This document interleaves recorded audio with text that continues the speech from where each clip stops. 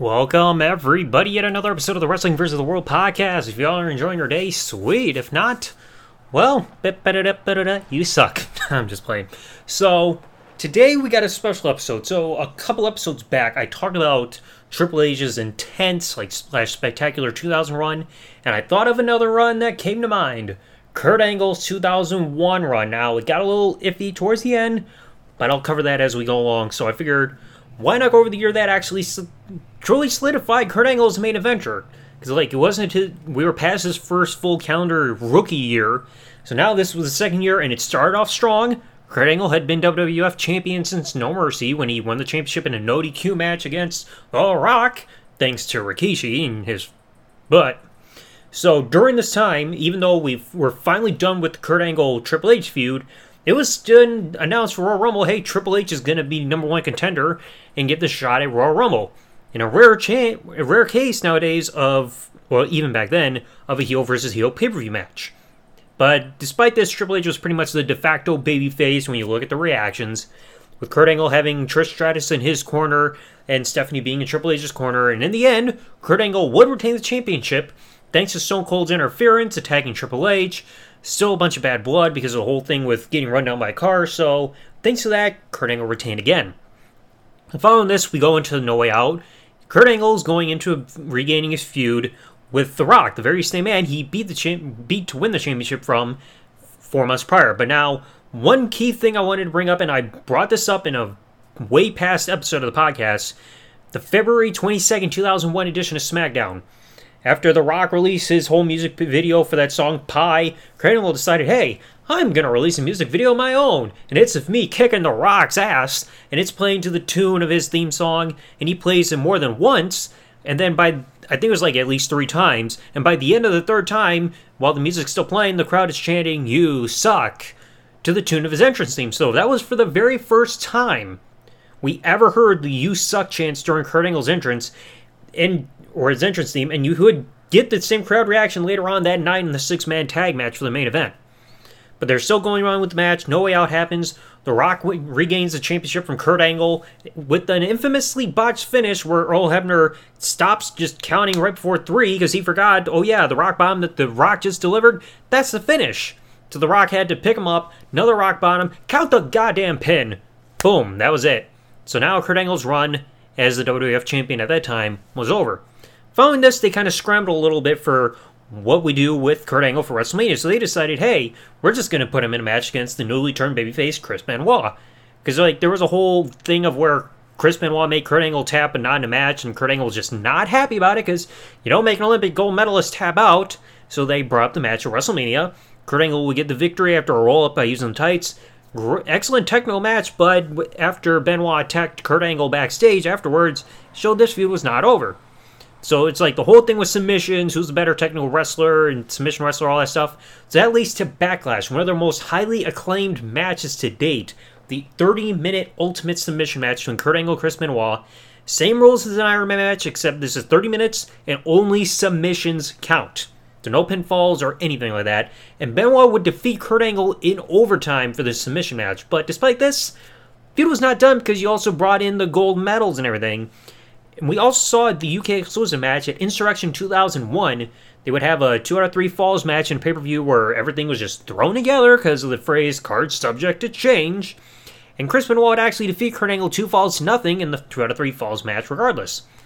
But the feud was not done because we had to settle this because Angle wanted his medals back. So at Judgment Day, they labeled it as a 2 out of 3 falls match, but in actuality this was pretty much a 3 stages of hell match for Kurt Angle's Olympic gold medals because all 3 falls had a stipulation.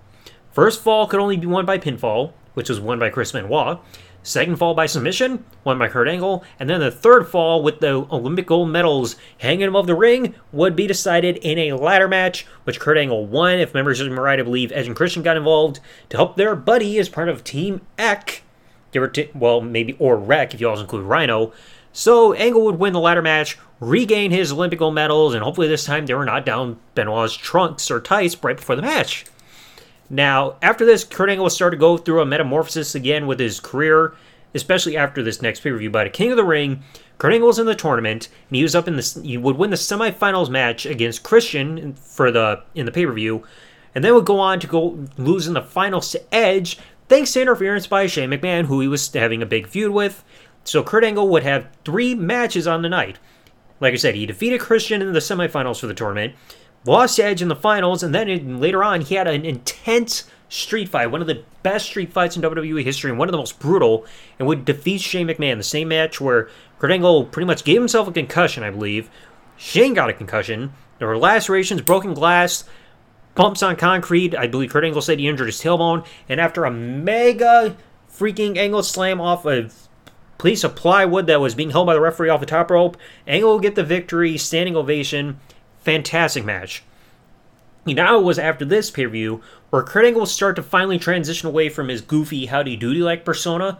Because he would still have it at times when he was interacting with Stone Cold following King of the Ring, because they're having those comedic sketches like with hats and food and getting Vince McMahon's whole attention.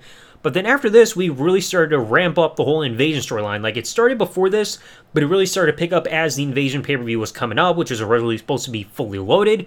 So, because of this, Kurt Angle actually turned babyface for the first time in his time in WWE, if memory serves me right, to align with Team WWF. So he had that big Ultimate Brawl. I can't remember the inaugural Brawl. Almost forgot what it was called.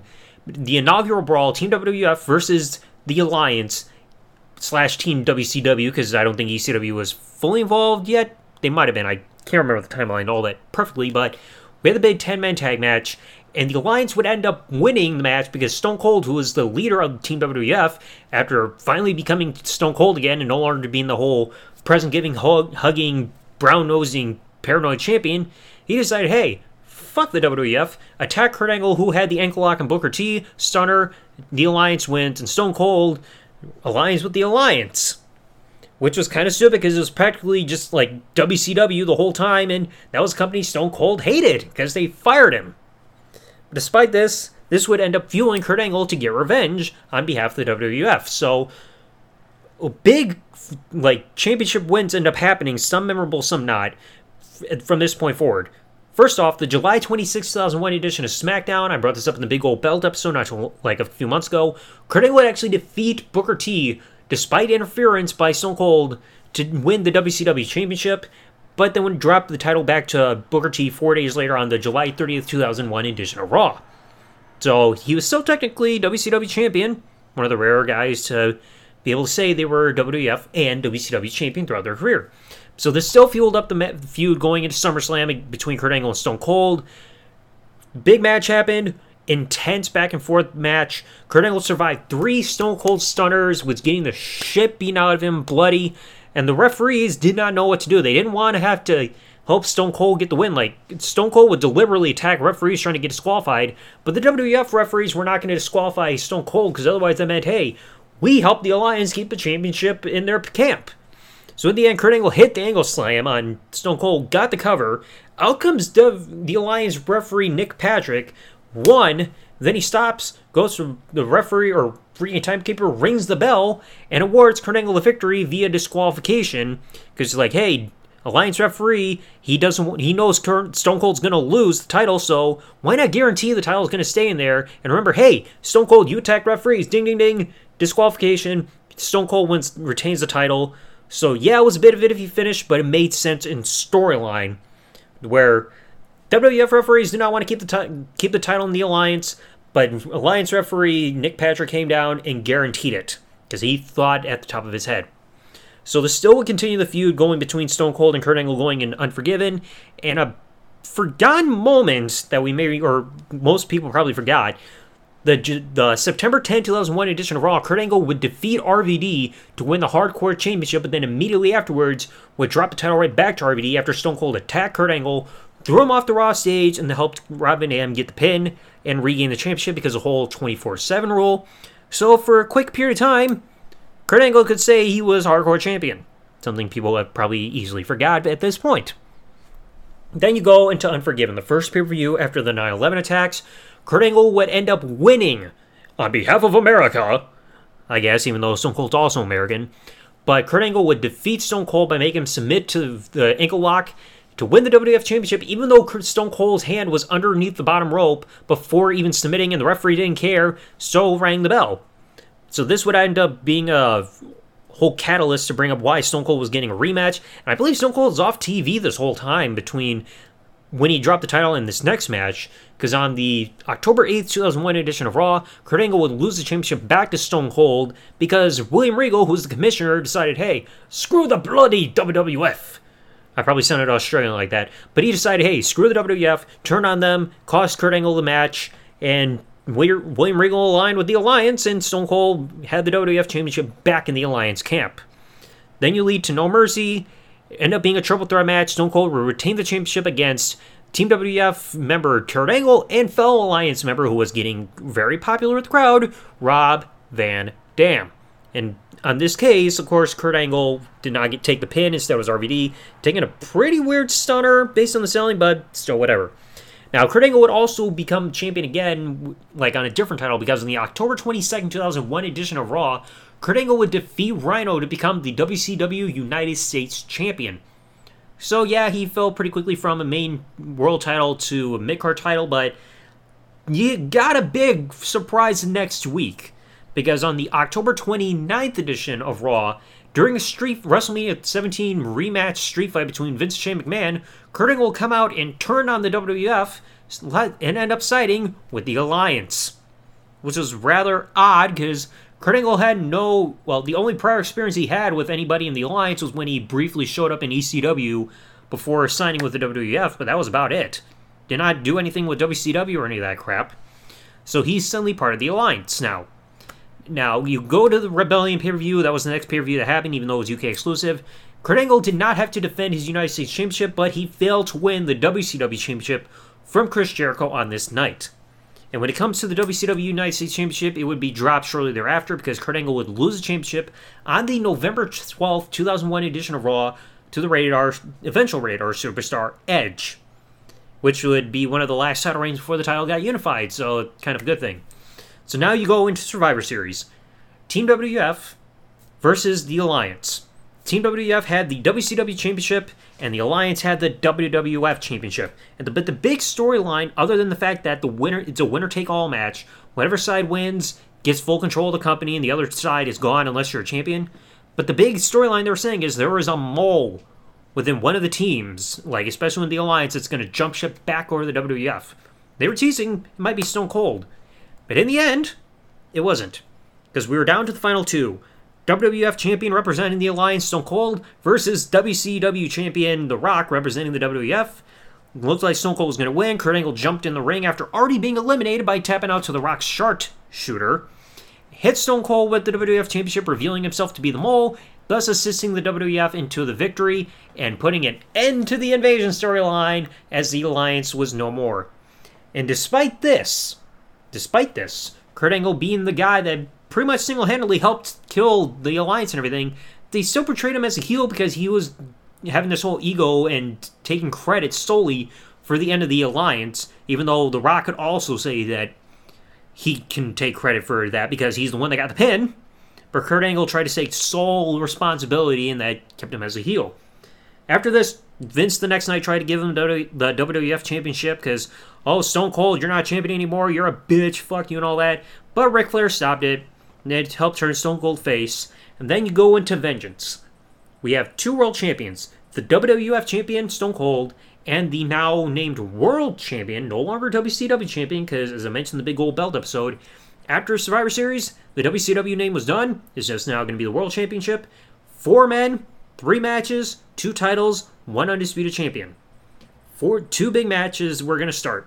You're going to have Kurt Angle versus Stone Cold for Stone Cold's WWF Championship, and The Rock versus Chris Jericho for the World Championship, and whoever wins those 2 matches would face off in the final match to determine who is the undisputed champion as they unified both belts. And Kurt Angle, unfortunately, would not succeed in defeating Stone Cold in the first match of this whole 4-man quote-unquote tournament. I mean, it doesn't really feel like a tournament, even though it kind of is, but seeing how quick this was rushed together, it's whatever. But Kurt Angle would fail to win the WWF Championship, and eventually Chris Jericho would become undisputed champion. The less said about that, the better. So, you go over this year, and this was a big year for Kurt Angle because He started off as champion, had incredible matches with Benoit, solidified himself as a legit main event tough guy, main event talent with the whole feud with Stone Cold, even if you had to kind of sacrifice the stunner a bit because Stone Cold could not defeat Kurt Angle even with 3 stunners. I mean, nowadays you do that, it'd be like, oh, what else is new? But back then that was treated as a big deal. And then he kind of tapered off after losing the championship back in October, because then he would, United States champion, he would lose it, and then they didn't really capitalize on him being the mole for Survivor Series and saving the WWF from extinction. So, I mean, they could have capitalized on that, but they chose not to. But things would gradually get better by the time 2002 concluded, going into 2003. But this was a pretty intense year, especially, I would say, up until October. Because then the booking got a little bit iffy, but again, he had classic matches like the ones with Benoit, the street fight against Shane, the match with The Rock and No Way Out was great, and a surprisingly great match with Triple H despite the heel versus heel dynamic. Still an intense year for Kurt Angle. Definitely a breakthrough year. Like, it really felt like this was a year where he came into his own. Because, like, yeah, he had some pretty memorable matches in 2000 as well, but this was a year where his in-ring, it felt like he gained more confidence for what he can do in the ring, especially when he started having those matches with Benoit, aka Error 404. Yeah, that guy.